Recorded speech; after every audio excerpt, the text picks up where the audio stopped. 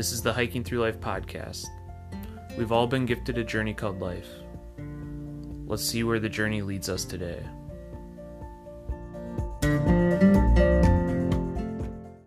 Welcome to the Hiking Through Life podcast. I'm Andy. And I'm Sarah. And on today's journey, we talk with Matt and Zach about the North Country Trail. They discuss what the trail is.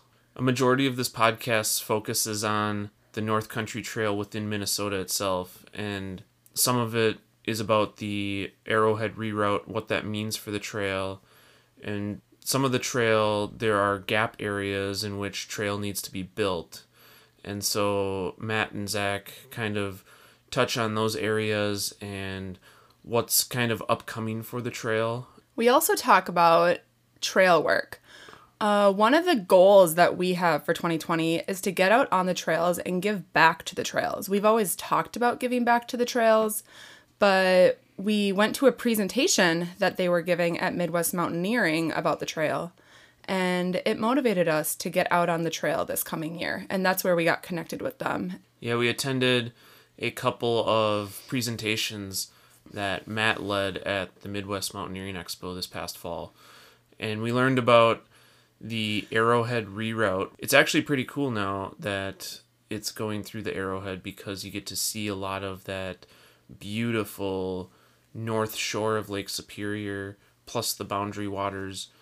And I actually hiked the entire Superior hiking trail this past fall and was fortunate enough to hike it while it was now part of the North Country Trail. So if you want to get involved with the trail, we will have a link to the North Country Trail Association's website in the description of this episode.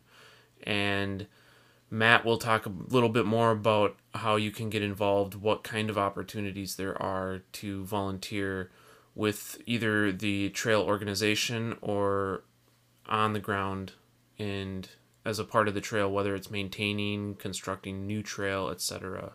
So enjoy this podcast, and maybe you'll get out and do some volunteer work or plan this for your next thru hike.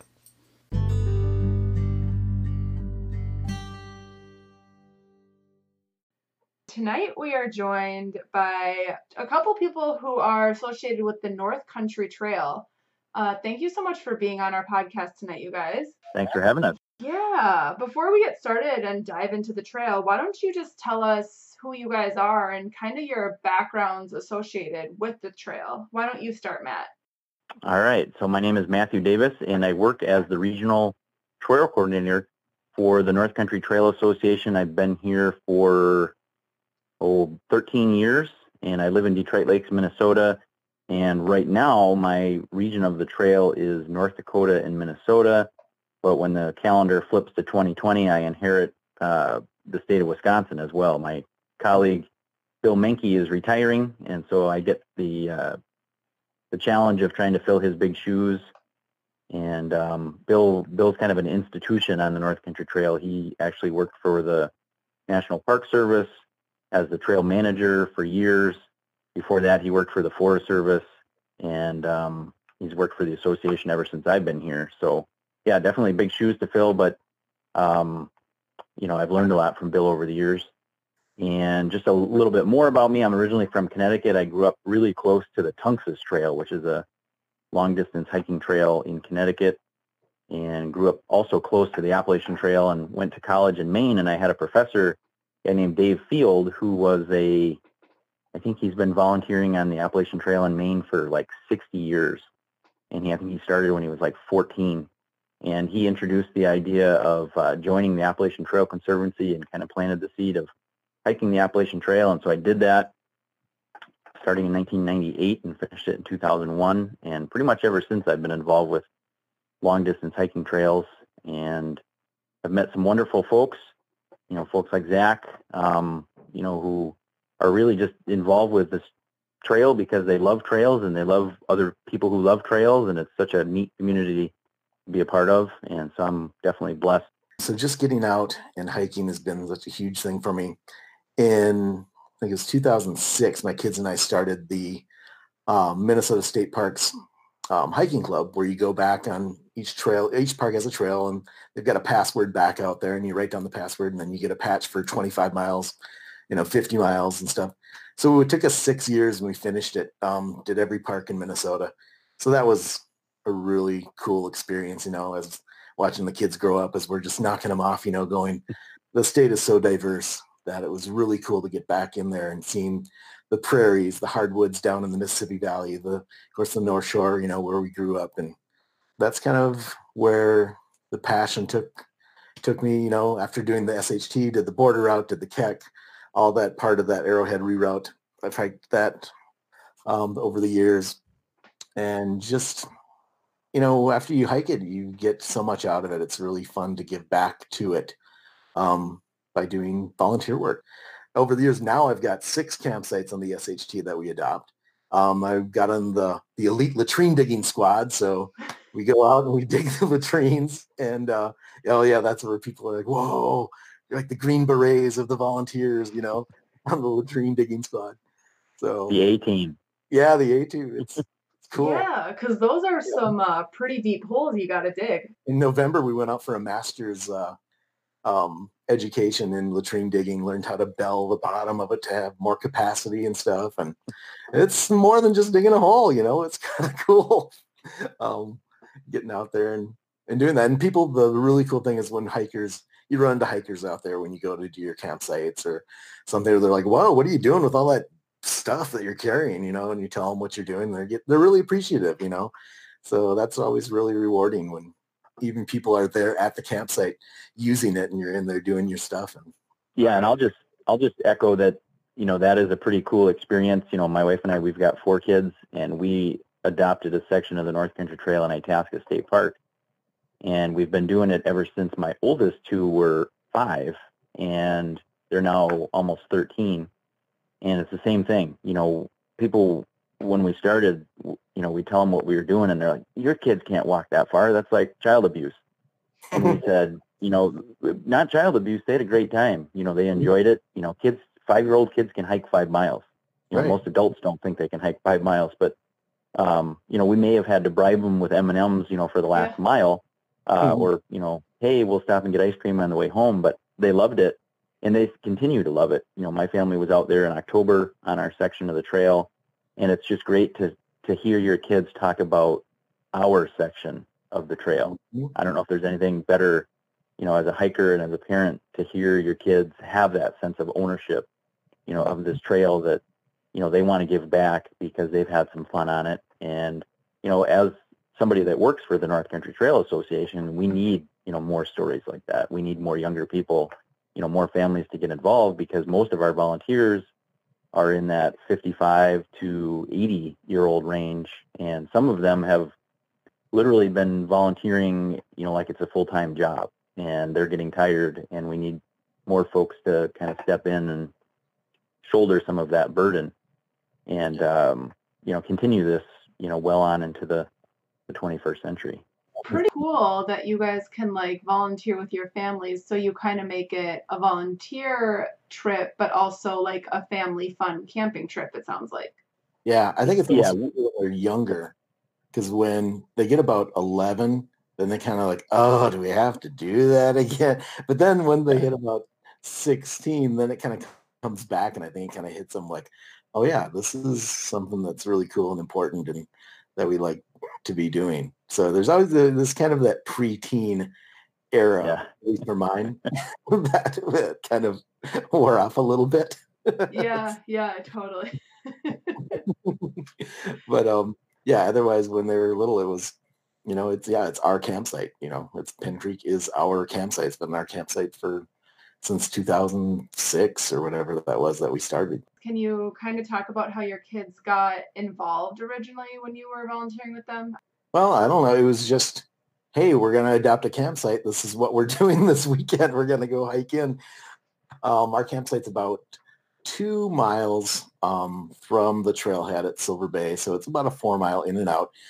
It's, you got kind of one big climb right away and then a big descent, then across a big old muddy spot and then up again. And it's kind of cool is through the years, we know every little spot. And we've got little places like when you come up that second mountain, there's a spot we call the resting rock, because that's where we always kind of stop and get something to drink and rest for a little bit. And then there you go around the corner, and there's the big view where you look over the little lake, and you kind of go down into this lower area, and you come back up, and there's the hollow rock, because you kind of step on it and it sounds all hollow. And then there's a spot where I fell off a couple of years ago. It's kind of a 6-foot rock, and for some reason, I've hiked this thing probably 30, 40 times in my life, between volunteering and just going out hiking and backpacking trips. I don't know, I lost my balance, and all of a sudden I fell off this rock backwards.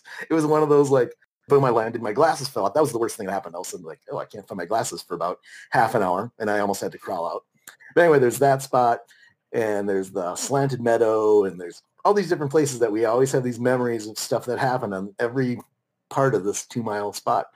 So over the years, we've got great memories. We've got the time it was like 90 degrees and we're running out of water, and we're just like, oh, how much farther, we had another time when it was raining the whole time. We have a time we came in and there was a bear cub in the campsite. So if we've been doing this for 14 years, I think, times 2, that's 28 times we've gone in and out over all those years. So that's a lot of memories. And then, so with the North Country Trail, it sounds like you've done lots of volunteering in a few areas. How did you get involved specifically with the North Country Trail? It's mostly Superior Hiking Trail, but I've, just Matt's like, hey, we're going to try to recruit some volunteers in the Iron Range. So what can we do? So I've been helping out, with some of the publicity stuff, with some of the, just getting people to know about the North Country Trail is pretty much what I've been focused on so far, is just getting the awareness out there. And, just telling them, like, hey, you like the Superior Hiking Trail? You like the Keck? You like the border route? That's all part of the North Country Trail now. And, hey, look at this. It extends into Wisconsin, to Michigan, to Ohio, to Pennsylvania, to New York. You can go up to North Dakota, and people are like, whoa, really? Like, yeah, just get on the trail, hike this way. You're going to be in North Dakota eventually. Hike that way. You're going to go into Vermont.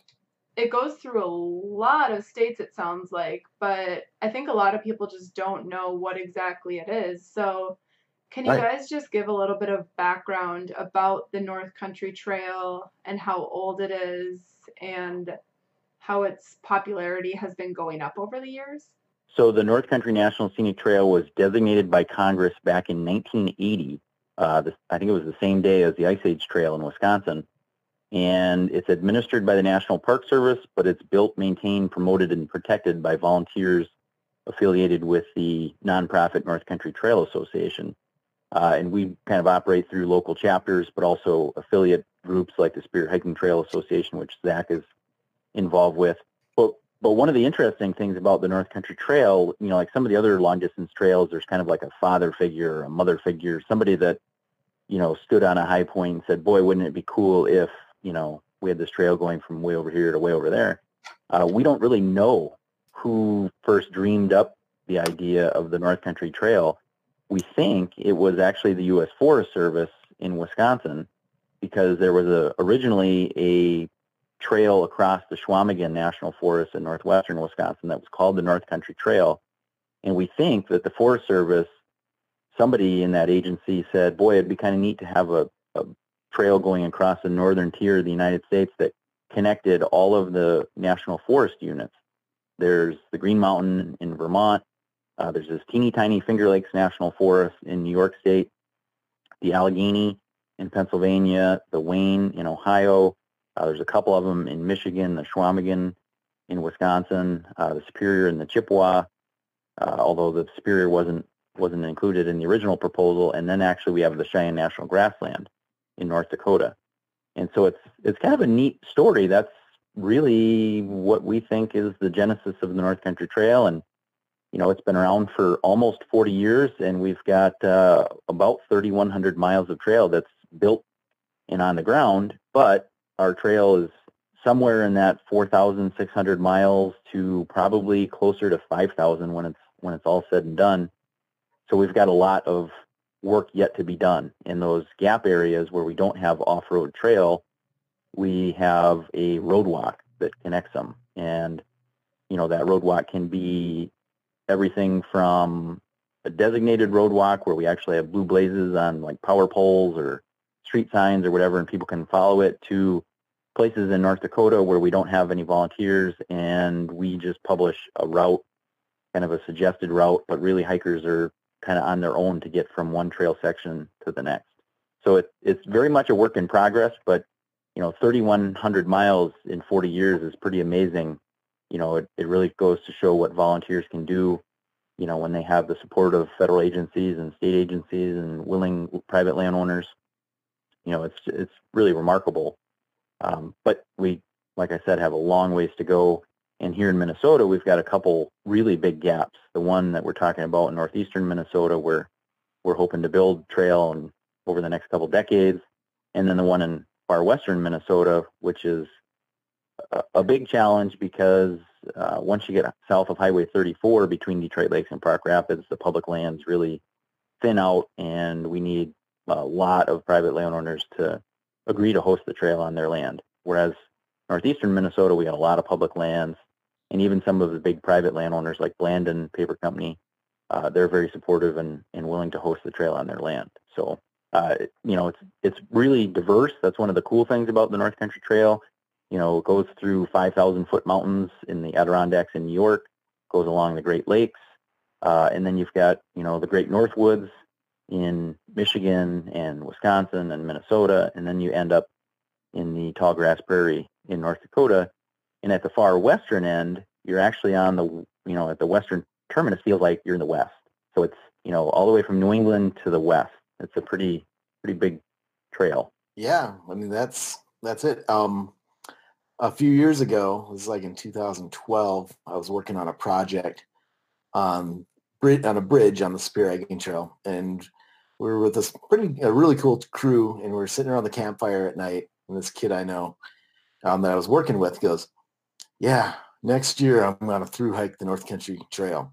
Like, whoa, really? He's, yeah, it's a dream of mine. I know people who've done the Appalachian Trail, and that's really inspiring. And right when I graduate, I think that's the only time I've ever have. I'm going to go do it. So it's my friend Luke Jordan. He went and he did it. It was really cool. Following along, he put these blog posts together, and when he came through town, I got him a pizza and brought him to a really sweet campsite that I know on McCarthy Beach is one of the spots where hopefully the trail will go, and followed along, and he finished it. He started in March and ended up in October.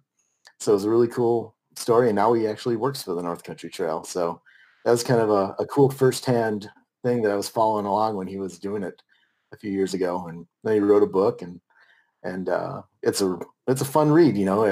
Every day it's like, okay, get up. Today I did 30 miles or some inhuman thing. He's got his nickname his trail name is Strider, because he's got these long strides. Like, I would look when I go that year, I would go and I'd be on the SHT, and I'd go to the trail registers and find where he had signed, and like, yeah, today I did 25 miles from here to here, and it just, whoa, just some impossible distance that it was so impressive.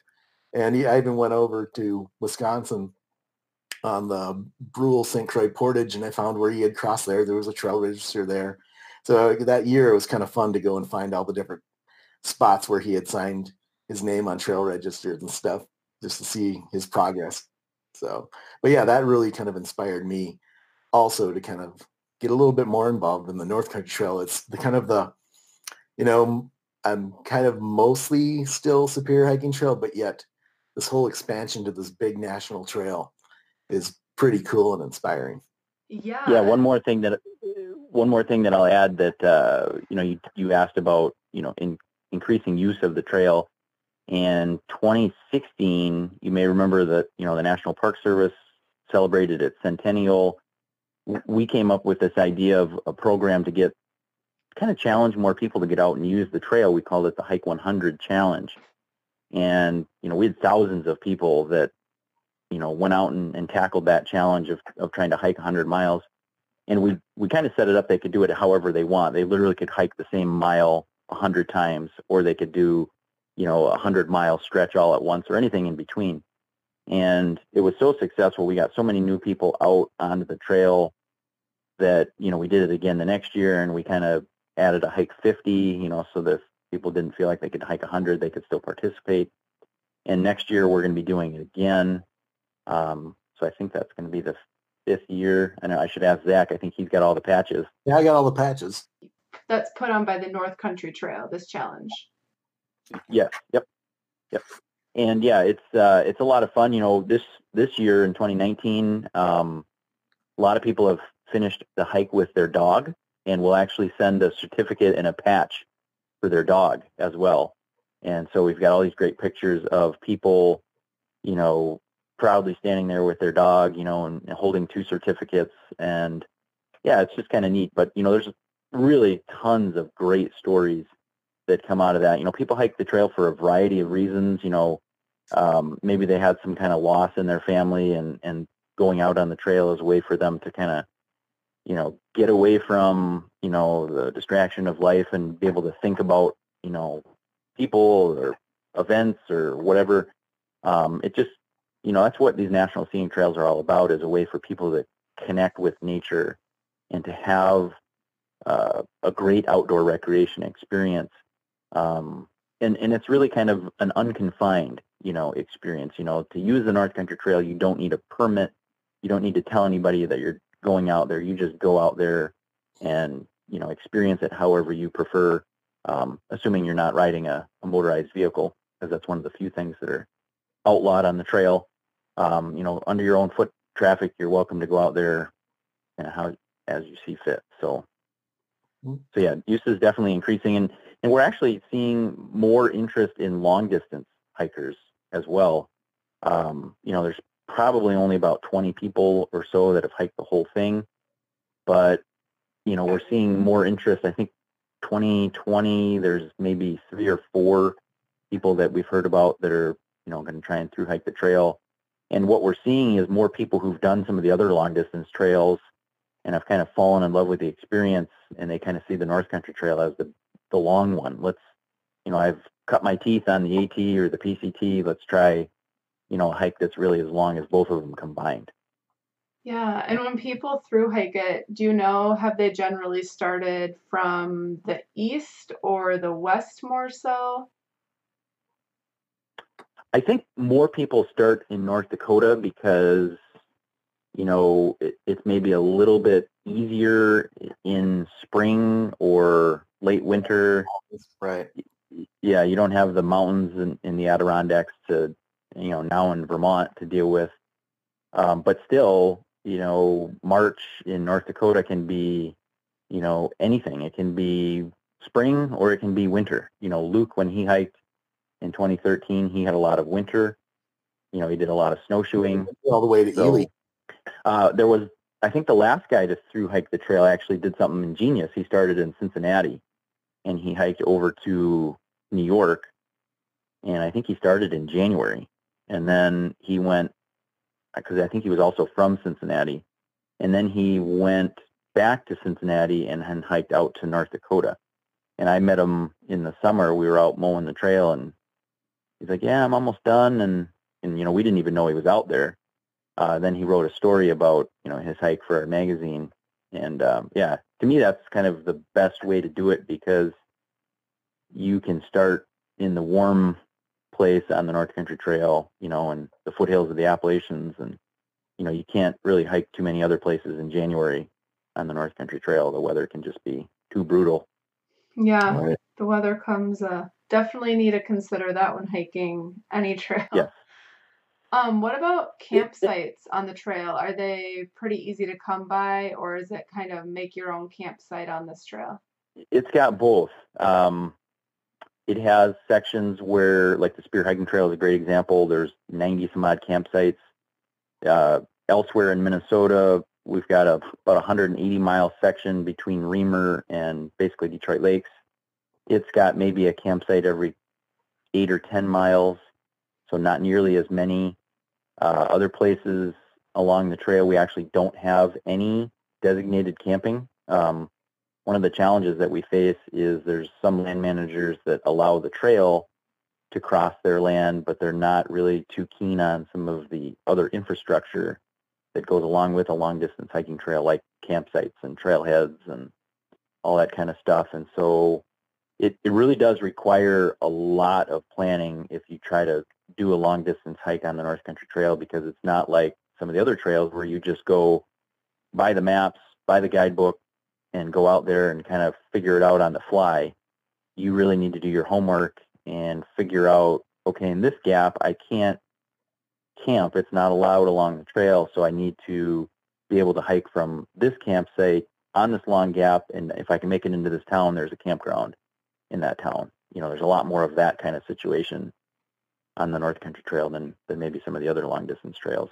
Yeah. And I mean, do you think as the popularity goes up that might change, that there might be more like their towns might turn more into trail towns and there might be more trail magic along the trail? Do you foresee that in the future? I do, definitely. Yeah, we're already seeing it. You know, towns are starting to embrace, you know, the North Country Trail as an asset.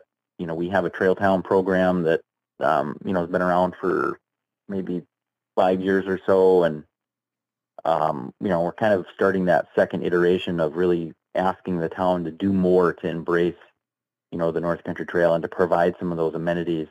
And they're amenities not only for North Country Trail hikers, but, you know, if a town has a campground, that's going to benefit long distance bicyclists, canoeists, you know, really anybody that's enjoying the outdoors, you know, is going to take advantage of those same opportunities.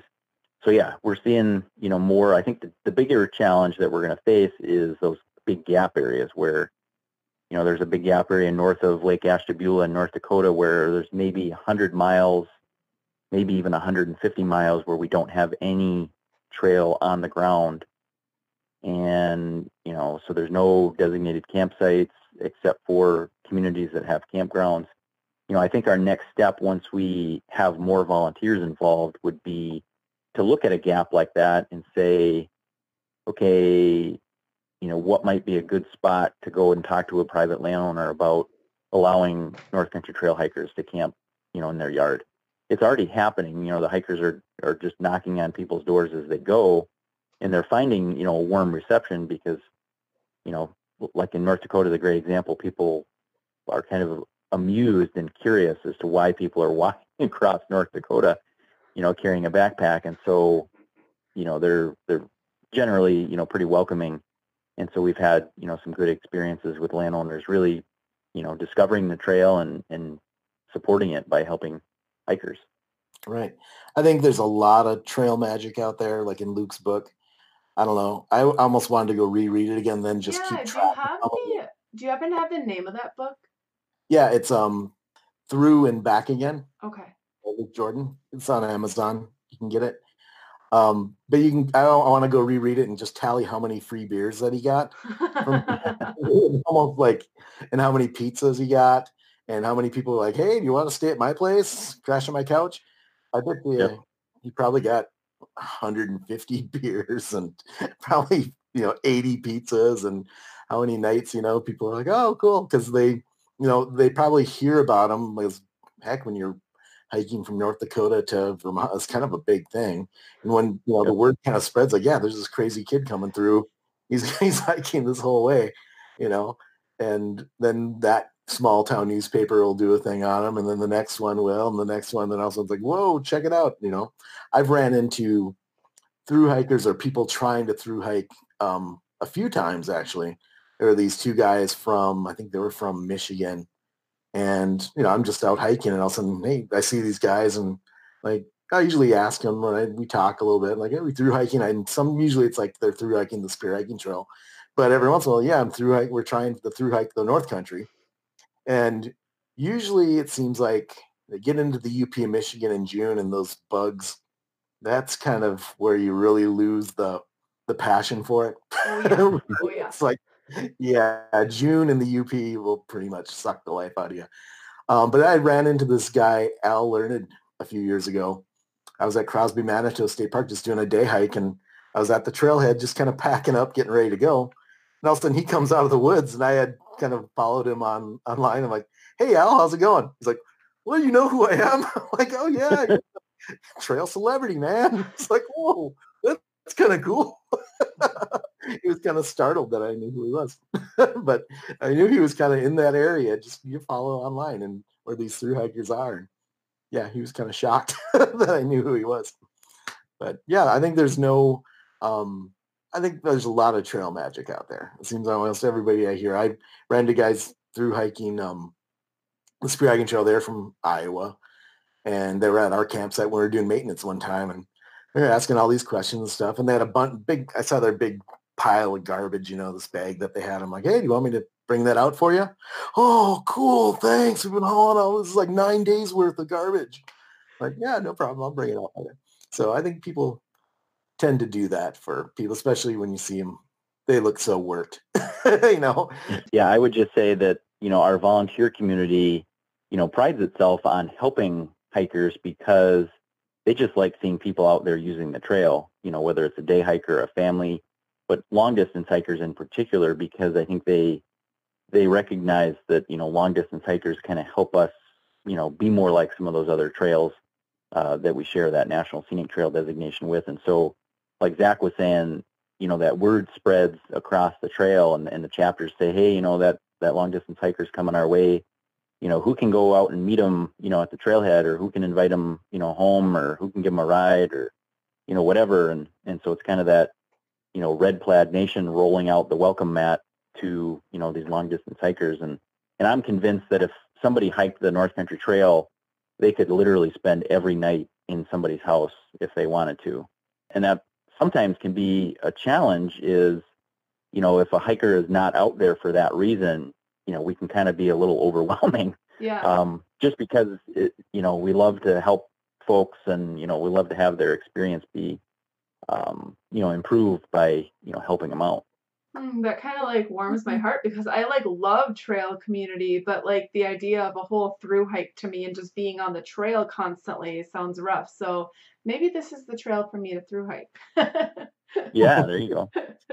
So the last lady, Annie Nelson, she hiked, I think, about 1,400 miles of the trail this year, and she started in the northern lower peninsula of Michigan at our annual celebration, and she hiked, I think, all the way to a day into the Kekakabik Trail. So she got into the Boundary Waters, and then she realized that, she was sick and she needed to get medical attention, and so she got off the trail there. But her plan was to hike half of the trail, starting roughly in the middle in Michigan. She was attempting to go all the way out to North Dakota. To me, that's a great way to do it, because one of the challenges, like Luke hiked 25 miles a day for 6 months. That's what it takes to hike the North Country Trail, and that's just overwhelming. Yeah. Even with light gear, that's just a long time to be out there. Like Luke was, what was he, Zach, like 22? Yeah, 22, 23, Yeah. His body was starting to wear down at the end. And so, it's just a difficult thing. If you were going to hike it, an average, like 15 miles of the day, it's something like 11 months of the year you're going to be out there. So, Right. The scale can be overwhelming. Yeah, that is very overwhelming. I mean, no one really has that's an entire year, basically. Yep. So how about all these volunteers that are doing all these amazing things on this trail? How does one get involved with volunteering, and what kind of volunteer work specifically can they do? Yeah, that's a great question. So I will share our website, which is just northcountrytrail.org, and we've got a tab on there. It's at least current now. I think we're going to have a new website coming out sometime soon, but I'm guessing there's still going to be a prominent tab for volunteers. So if people click on volunteers on our website, you can read more about, what volunteers do. But really this part here, volunteers are the heart and soul of the North Country Trail, which is really true of all of the long distance hiking trails all across the United States. Without volunteers rolling up their sleeves, we wouldn't have nearly the hiking opportunities that we're able to enjoy in the United States. So there's ways that people can get involved. The first step, the easiest one, is they can fill out a volunteer interest form, where basically you just share your contact info, like if there's an area of the trail that you might be interested in getting involved in, you can specify that. That'll go to headquarters, and then usually they'll send that out to somebody closer to where that person lives. And then we'll reach out and see, okay, what kinds of things does this person want to do? Where do they want to volunteer? And trying to put them in touch with, the local chapter or a project that's in their backyard. Basically try and be that matchmaker between what they want to do and the opportunities that we have. And really, that's the beauty of the North Country Trail. And like I said, all of the trails really, no matter how old somebody is, no matter how, capable they are of swinging a Pulaski for 8 hours a day, no matter what special skills they have, there's a great way for people to get involved and to make a difference. We've got people who don't do any physical work on the trail, but they go out and they talk to private landowners and, get permission to build a new trail and make sure that existing landowners are happy with the trail and there's not, problems that we need to address. So really anybody that has an interest, we've got people that lead hikes, we've got people that focus on trail maintenance, we've got people who just go to community events and promote the trail. Like Zach was talking about going to the Outdoor Adventure Expo.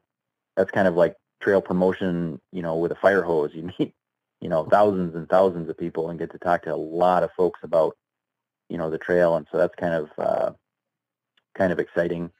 But, we've got opportunities for people to get involved one day. We've got opportunities for people to adopt their very own section of the trail and go out, 3-4 times a year and do all the maintenance.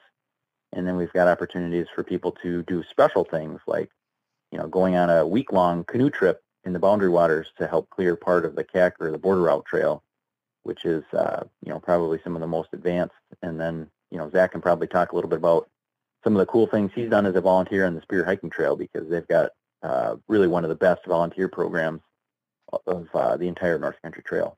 Yeah, it's kind of the same type of thing where on the SHT, on their website, you can sign up, to get emails for volunteer things.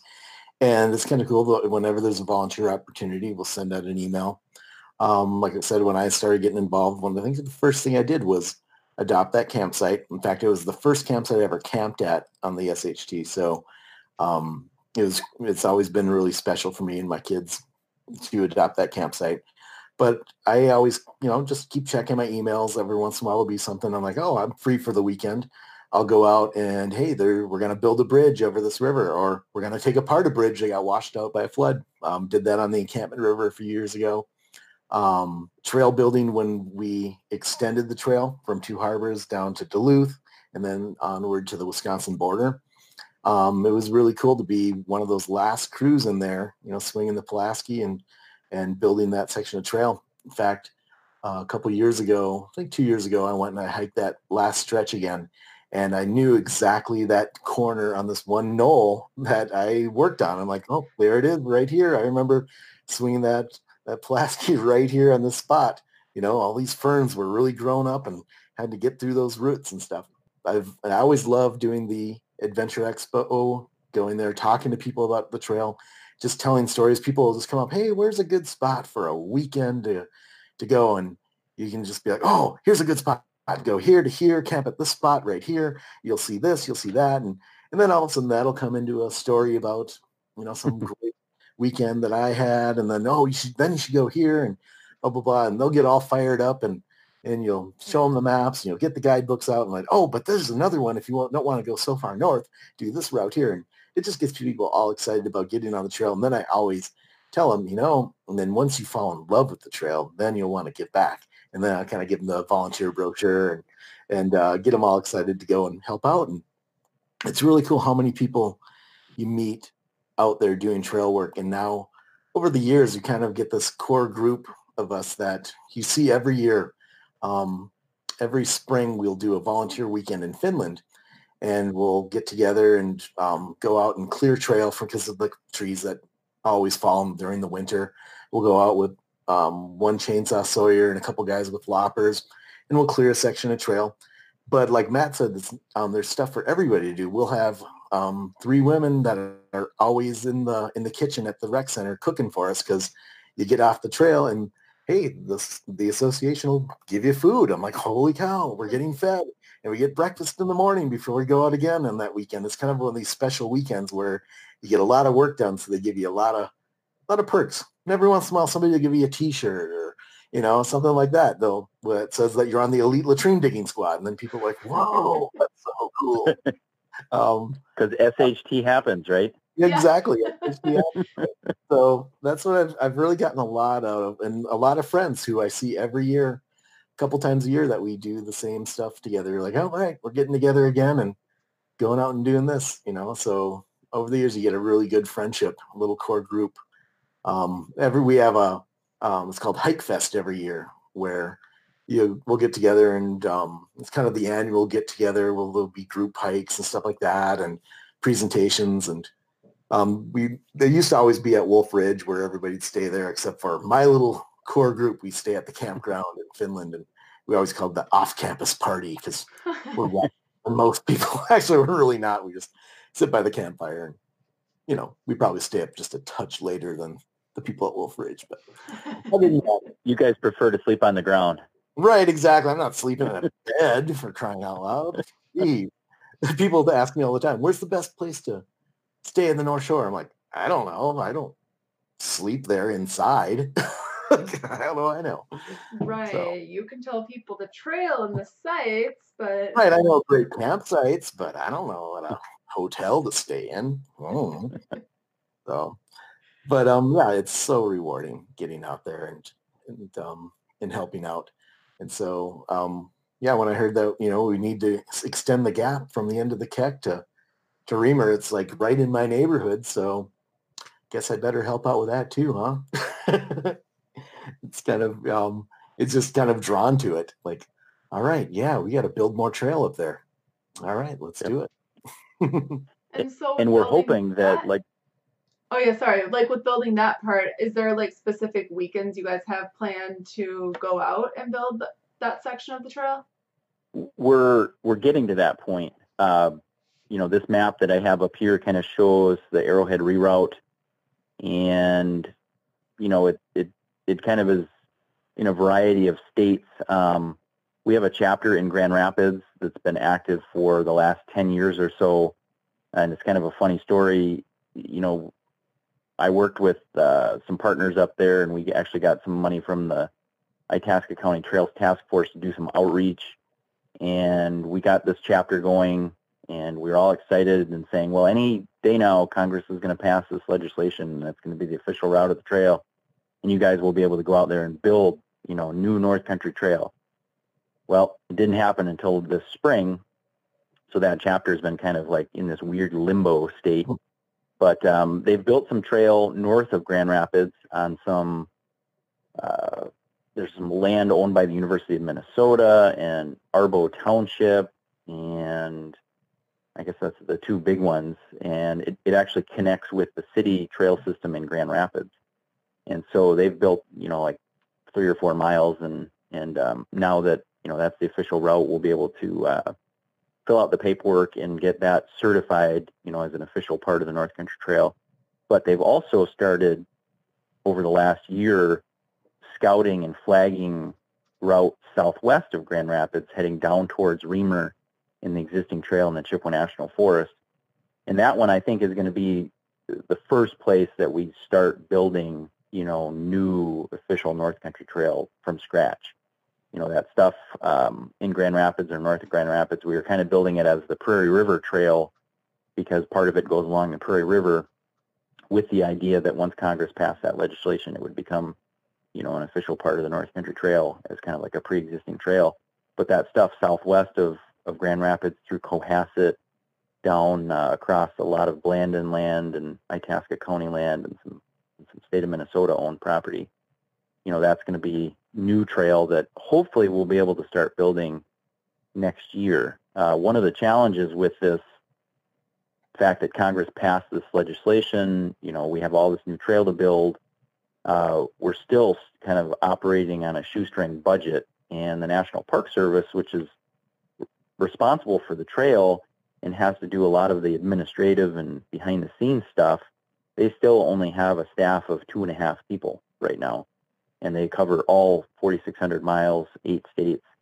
And so they're not really able to do the work that goes into, figuring out where we're going to put 150 miles of new trail. And so we're now really trying to have some of those conversations with local partners, the Chippewa National Forest, the Superior National Forest, a planning organization like Arrowhead Regional Development Commission, to try and figure out what do we need to do and who can do what and what resources do we have available, because we can't just go out there and build trail. There's certain things that have to happen. We need to make sure that we're not damaging cultural resources or threatening, sensitive plants or animals. And so, there's kind of that behind the scenes work that needs to happen. And we're trying to figure that out so that our volunteers can get out there and do what they love to do, which is, building the trail and then maintaining the trail that we get. Our volunteers in general don't like the bureaucracy. And so that's kind of one of the roles that I play as a staff person, is to kind of be that middle person between our agency partners and their bureaucratic processes and our volunteers, just to try and make sure that there's two-way communication going back and forth and that the train is heading down the track. And ultimately, we'll reach that train station, which is building new miles of trail. So there's actually a ton of stuff that goes into, building trail, and some of it's boring. But, we just try and soldier through that boring stuff to be able to get to that part of digging in the dirt and building the trail. Yeah. Wow. It sounds like there's so much that goes into it. And I mean, it's just like the amount of people that use these trails, you wonder if people really think about all the work that you guys are doing that goes into it. It's just kind of like mind blowing when I'm listening to you talk about all this. It is, yeah. Just as an example to kind of illustrate how things can get really complicated, when we were building the North Country Trail in Tamarack National Wildlife Refuge, it was the first National Wildlife Refuge that the North Country Trail was going through, and we had to do an archaeological survey. Again, it's federal land. The refuge needed to be able to ensure that we weren't going to damage any cultural resources. And so collectively, we kind of scraped together some resources, hired some consulting archaeologists, and they did kind of a two-stage process, but ultimately they went and walked our flag line and kind of did what they call shovel tests along, and they found some stuff, and it kind of forced us to change our route. And in one place, they wanted us to move the route away from a lake shore, and we were like, no, we want to be right along the lake because that's the best place for the trail. Well, that was also the best place for Native Americans to camp, many, many years ago. And so what we ended up doing was figuring out a way to basically build our trail on top of the ground without disturbing the ground. And so it turned out to be this really complicated project, but the end result is this really cool section of the North Country Trail along the shore of Tamarack Lake, where basically the trail is built up. It's not a wooden boardwalk. It's more we laid down fabric, built like this little timber frame, and then filled it with gravel and rock, kind of a mixture. And so it's almost like a structure you would see in a wet area, to kind of armor the trail and raise it up to keep hikers' feet dry. But in this case, it was built that way to protect cultural resources that were in the ground. And so, that project probably took a year, to get from, they found something to we're building this structure. And so it's just a great example of how this can get really complicated.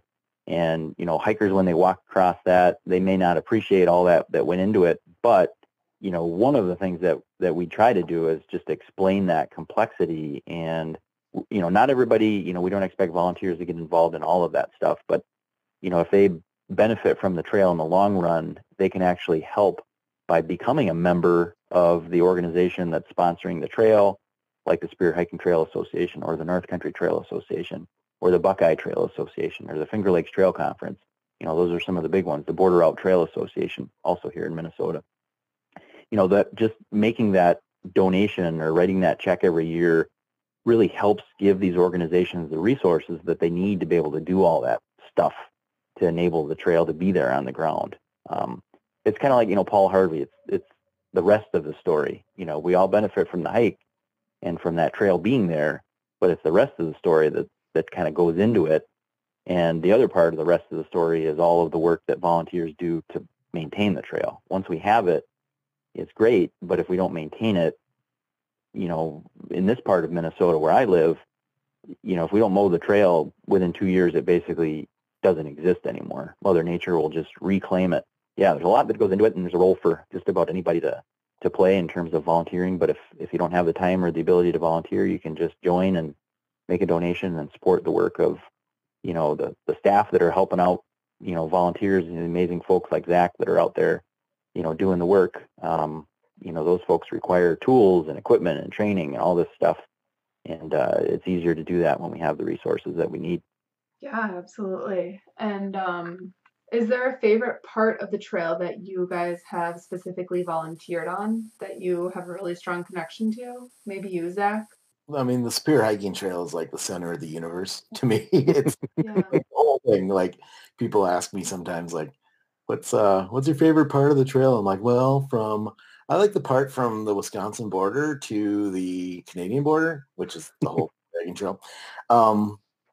Yeah, I mean, I do generally most of my time between the Split Rock River and Grand Marais probably, but the whole thing is so special. And I've only done the Border Route Trail one time, but that was spectacular, that section of the North Country. And the Kekikabik, I've kind of have a love-hate relationship with. I've been on there, 3 times. I've finished it twice.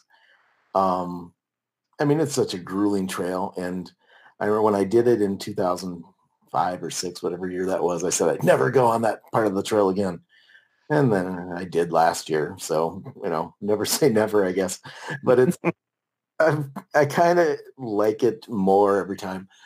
But, the North Country Trail is special. I've hiked the Pictured Rocks National Lakeshore over in the UP of Michigan. That's gorgeous. I love it over there. The Porkies, just south of my mom and dad and my family have a cabin in the Chequamegon National Forest in Wisconsin. The big part of it goes through there.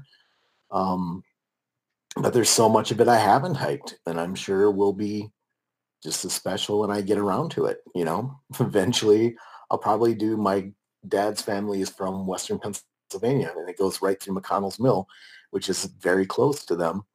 And I've actually seen the North Country Trail. I haven't really hiked much of it in there, but I've, looked into sections out there. I'd love to go out there and hike with my cousin.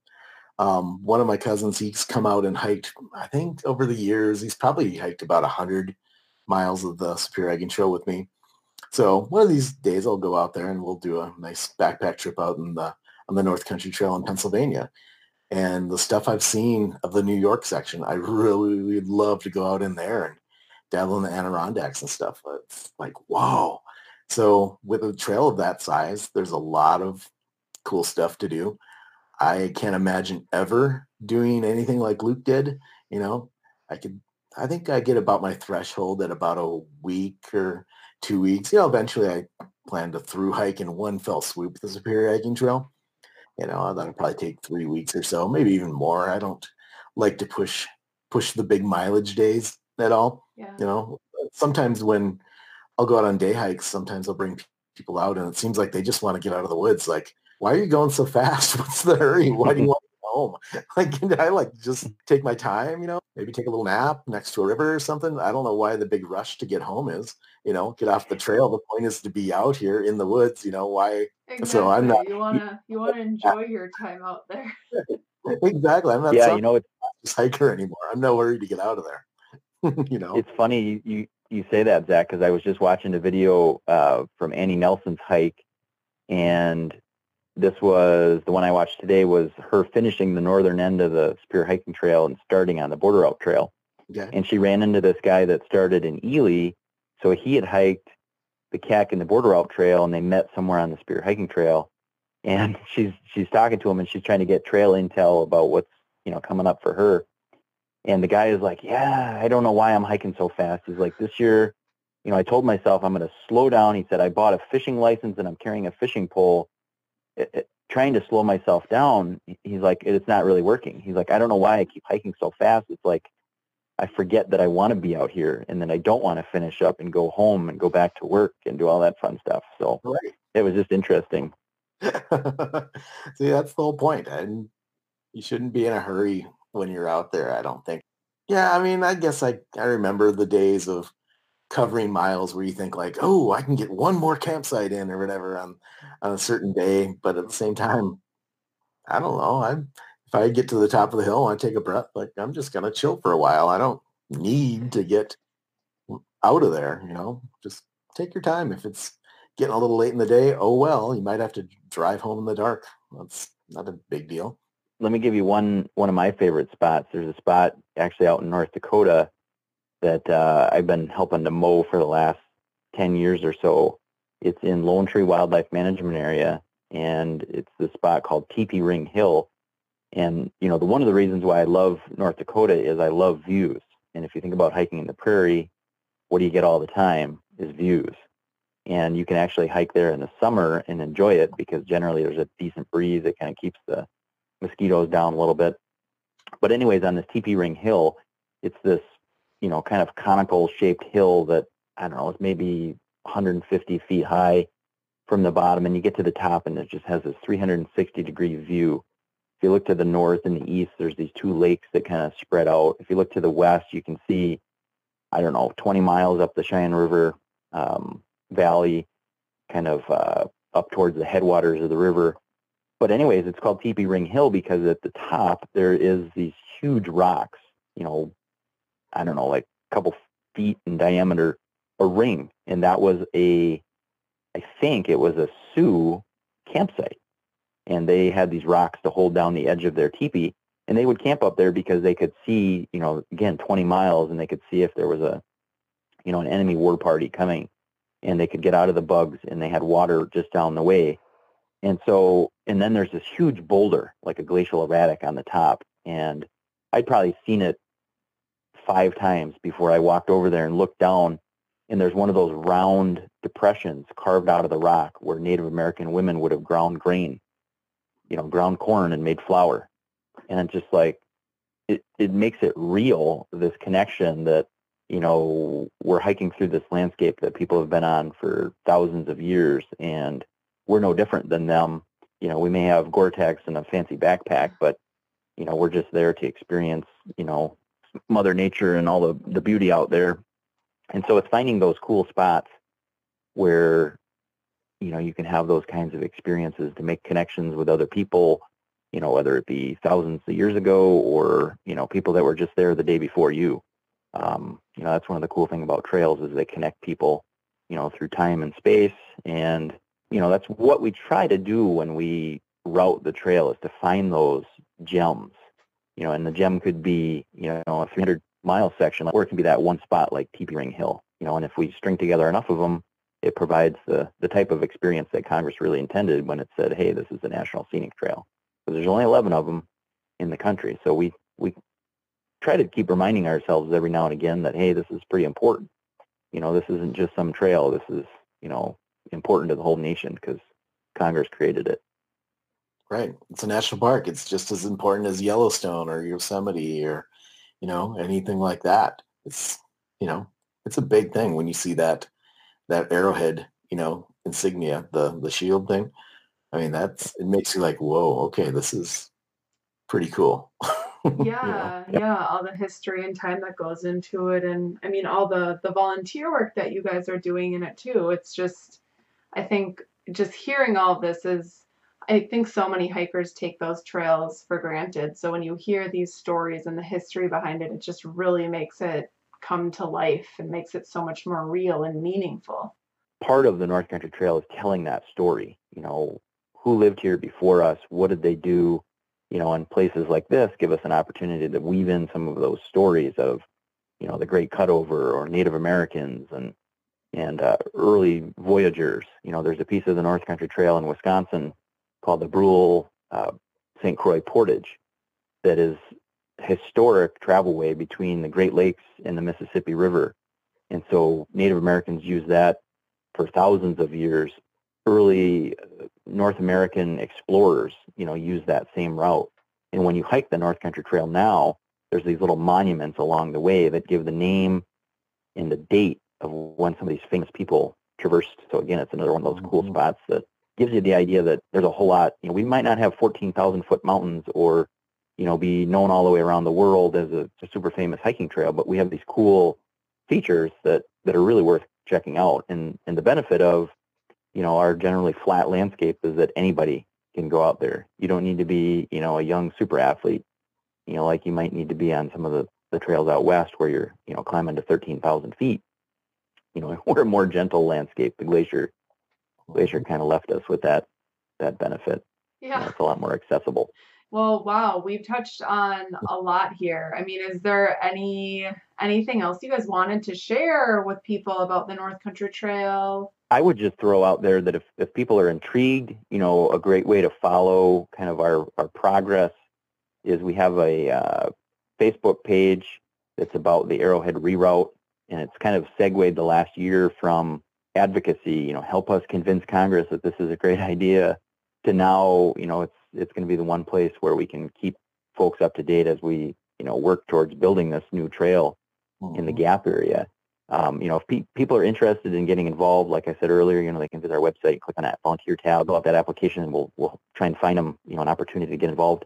But that Arrowhead Reroute Facebook page is another great way to kind of keep track of, this big project to close that gap in northeastern Minnesota. So that's one thing, and they can just search on Facebook Arrowhead Reroute. Awesome. Yeah, I mean, I just like to say that getting involved in trail, anything to do with the trail, if you like hiking, that it's such a rewarding thing to get out there and actually help out. I can't tell you enough how it just, I don't know, it just makes you feel great that you're helping something that means so much, probably to you. I mean, just getting out there and knowing that you maybe built that bridge, or you maybe stopped that campsite, or that you cleared that section of trail. It's just something that at the end of the, going out for a weekend, when you come back on Monday, you take a shower, you get cleaned up, you go to bed, and then you think like, I'm exhausted, but that was one dang good weekend, and I did some good work. So you feel really good about yourself when you're done. And there's a lot of stuff to do out there. Yeah, and I would just echo to say that, when we build trail or we maintain trail, we're doing it for the long term. Like I always tell, our volunteers when we're building trail that, this trail, the way we build it, it's going to be here until the next continental glacier comes and kind of wipes us all off the landscape. We build it to be sustainable, and we maintain it to provide that good experience. And like Zach said, I don't think there's anything more rewarding than doing trail work, because you typically walk in, you work, and you come out and you get to walk over your own work, and it gives you the best warm, fuzzy feeling to know that you helped, and that, people are going to be walking and enjoying this trail because of, your work. It's a cool feeling. Definitely. I do got to ask, so when you guys would bring your young kids out to do this volunteer trail work, what type of volunteer work were they doing? I mean, were you letting them use the tools? When they were little, I'd have them shovel out the fire pits. That's the thing that you can go through. They know to kind of look through and, oh, look, there's some tinfoil. We know that tinfoil doesn't burn. We better pack that out. Or, oh, here's some plastic. Here's a big gob of, aluminum cans. Better take that out. But, they get that little shovel. They can dig it out, fill up a bucket. We'll go spread those ashes out in the woods. They know how to hey, go check out, see how that latrine looks. How deep is it? Think it'll last, another thing, it'll last till fall. They can look in there like, yeah, that's good. We teach them that's getting a little high, stuff like that. They can use a loppers when they're little. We've got our campsite that we've adopted has a kind of a long spur from the main trail down to the campsite, and they know to think, now that they're big, they really know to lop it out so you're not getting caught on the branches as you're going in. Just make it a nice wide spot. So, when you're in doubt, just chop it, and they know that. But mostly when they were little, it was a lot of the shoveling and, this testing the bench. Oh, and if there was fire rings that weren't the fire ring. Sometimes people kind of go off and make their own tent pad off away from the main group and make their own little fire ring. Like, oh, that's a renegade fire ring. Let's dismantle that. Put some leaves over it so that you can't tell where it was. They can do that when they're young too. They can kind of learn that early, I think. Yeah, and I just was finding some pictures from my Facebook page. This is the North Country Trail in Itasca State Park, and we got to this spot as a family, and my kids are like, oh my word, we need to turn around. We can't get past this. And literally 5 minutes later, we had it all cleared, and they were like, wow, like you can do an awful lot of work, with sharp tools and being safe and, not whacking your siblings with those sharp tools. It was such a cool experience. I was telling my wife afterwards, like, I'm so glad that, our kids are to that point now where rather than just saying, hey, sit down, mom and dad are going to take care of this, we can tackle it together as a family. And they really learn from that one tree that, wow, you can do an awful lot with, sharp tools and working safely because, they got to see it. They got to do it themselves. And, they tell their friends like, hey, we got to do this on our trail. And, it was so cool. And it gives kids a glimpse into what's possible, because I think sometimes we undersell kids on, what they can do. And, kids can do an awful lot. And if we give them those opportunities to, stretch their wings, and yeah, it's a lot of fun. Mm-hmm. I've actually got a really good story with mowing the North Country Trail this summer in Itasca that's pretty close to where that picture was. There was a tree that was down, and I was cutting it with my folding saw, and I needed my daughter to sit on one end of it to kind of take some of the pressure off so my saw wouldn't get stuck. And when I finished the cut, like I was leaning over so far that I totally lost my balance, and I did like a flip over the log, and my daughter is sitting on the other end just laughing hysterically because Dad finished cutting and I'm doing a somersault into the brush. Yeah. And we think of that, when we stopped at that spot as a family, like Zach was talking about, these memorable spots that you pass along your section of the trail. Ruthie says, hey, to her siblings, this is a spot where Dad did the somersault into the brush. So, it's those funny moments that sometimes as a parent you kind of have to realize that, hey, we're human and we can goof up, and our kids think it's kind of a neat story. Right. One other time we were coming out when Jackson was pretty little, and for some reason it seemed like he had, when he was really young, hiking would make everything shake out of him, and he had to, do a little number 2. He's like, Dad, I really have to go. And we're about a mile and a half in. I'm like, oh, can't you make it? No, I really have to go now. I'm like, oh, all right. And so I'm digging in my backpack trying to find my little, my little pooping trowel, trying to find it. I'm like, oh man, I don't know. I can't find anything that we can, I don't think I brought it in this pack. I think it's in our other backpack. And my older son's like, Dad, why don't you use the big shovel that you use for like, oh, it never occurred to me that this giant shovel that I moved out of the way to that's not the and like my brain was going like, that's not the pooping shovel, that's the fire shovel. Like, oh yeah, I guess I could. He was like, why don't you just use that one? Obviously. That's great. I was just like so specific. Oh no, that's the pooping shovel right there. And anyway, that hike is kind of funny. For some reason, my older son had these baseball gloves, like batting gloves, and and my younger one was wearing one for some reason. And so we went to go to the bathroom, and he took the glove off. And then we went back on the trail. And by the time we got to the trailhead, it's like, oh no, we forgot. Where's my glove? So we forgot the glove. So that was in the fall of that year. So then the winter comes, boom, and then we have to go back in there in the fall. And we hiked in. We kind of got the sense, it's somewhere along the trail, and there's no real big descriptive spot. But I kind of like thought, I think this is right about the spot where we went in to do the, to go to the bathroom with the shovel. So I just kind of went back behind a few trees, up over this log, blah, blah, blah. And there's the glove. It was sitting right there. And I'm like, holy cow, I found it. It just kind of got chewed on over the winter and stuff, but there it was. So yeah, I have no idea how I knew in this very nondescript stretch of woods that's where it was, but something kind of just said, hey, it's right in here. So yeah, it's another one of monumental little moments that you always remember, That's great. That's what it's all about, just making those memories like that. Yeah, that totally is what it is about. Well, oh wow, we've touched on so much. This has been super, super awesome, you guys. Thank you. Yeah, thanks a lot. Just keep hiking, get out in the woods. Just, it's just walking. That's all it is, and just living out there. That's kind of what I say. Some people are like, oh, you gotta have some, major skills or something like that. Well, no, just you need to walk in the woods, and it's just one of the greatest things. Shoes on your feet and a trail to follow. That's all you need.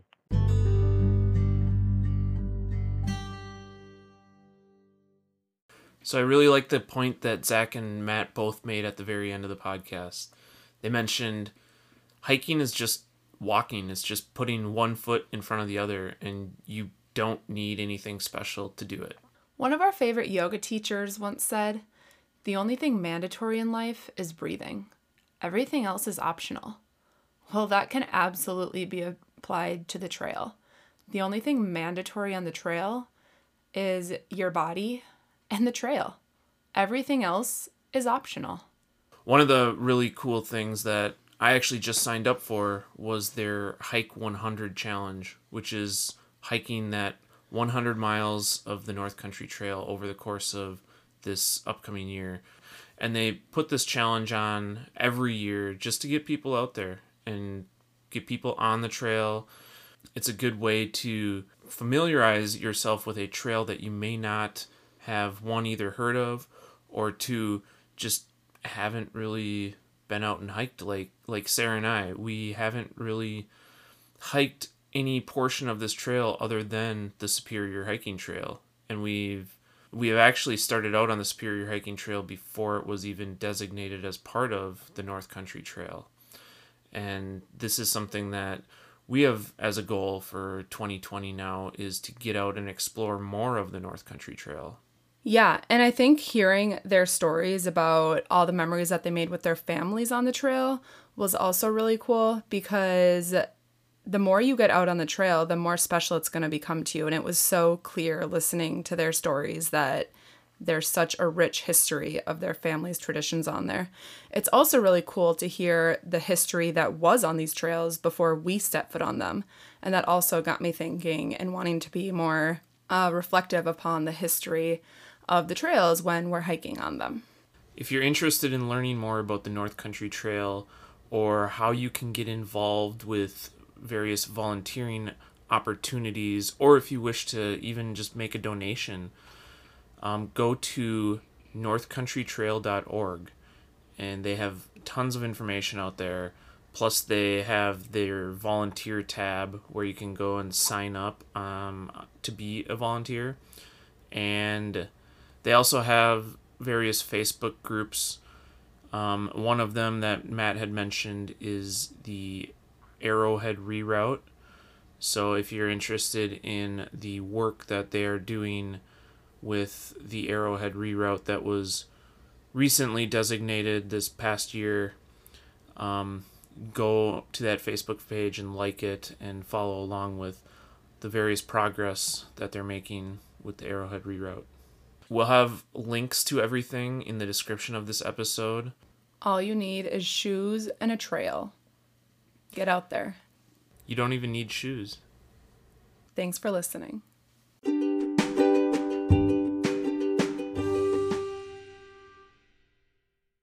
We love sharing these stories with you through the Hiking Through Life podcast, and we're so grateful that you listen to this podcast. If you'd like to support the Hiking Through Life podcast further, we have these amazing new t-shirts and water bottles. The t-shirts come in 4 colors, and the water bottles are perfect for trails, adventuring, or daily use. Consider checking them out at hikingthroughlife.net/shop. Use the code PODCAST and receive 10% off your first order.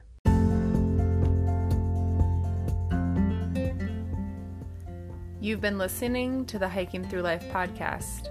Peace, love, and hike through life.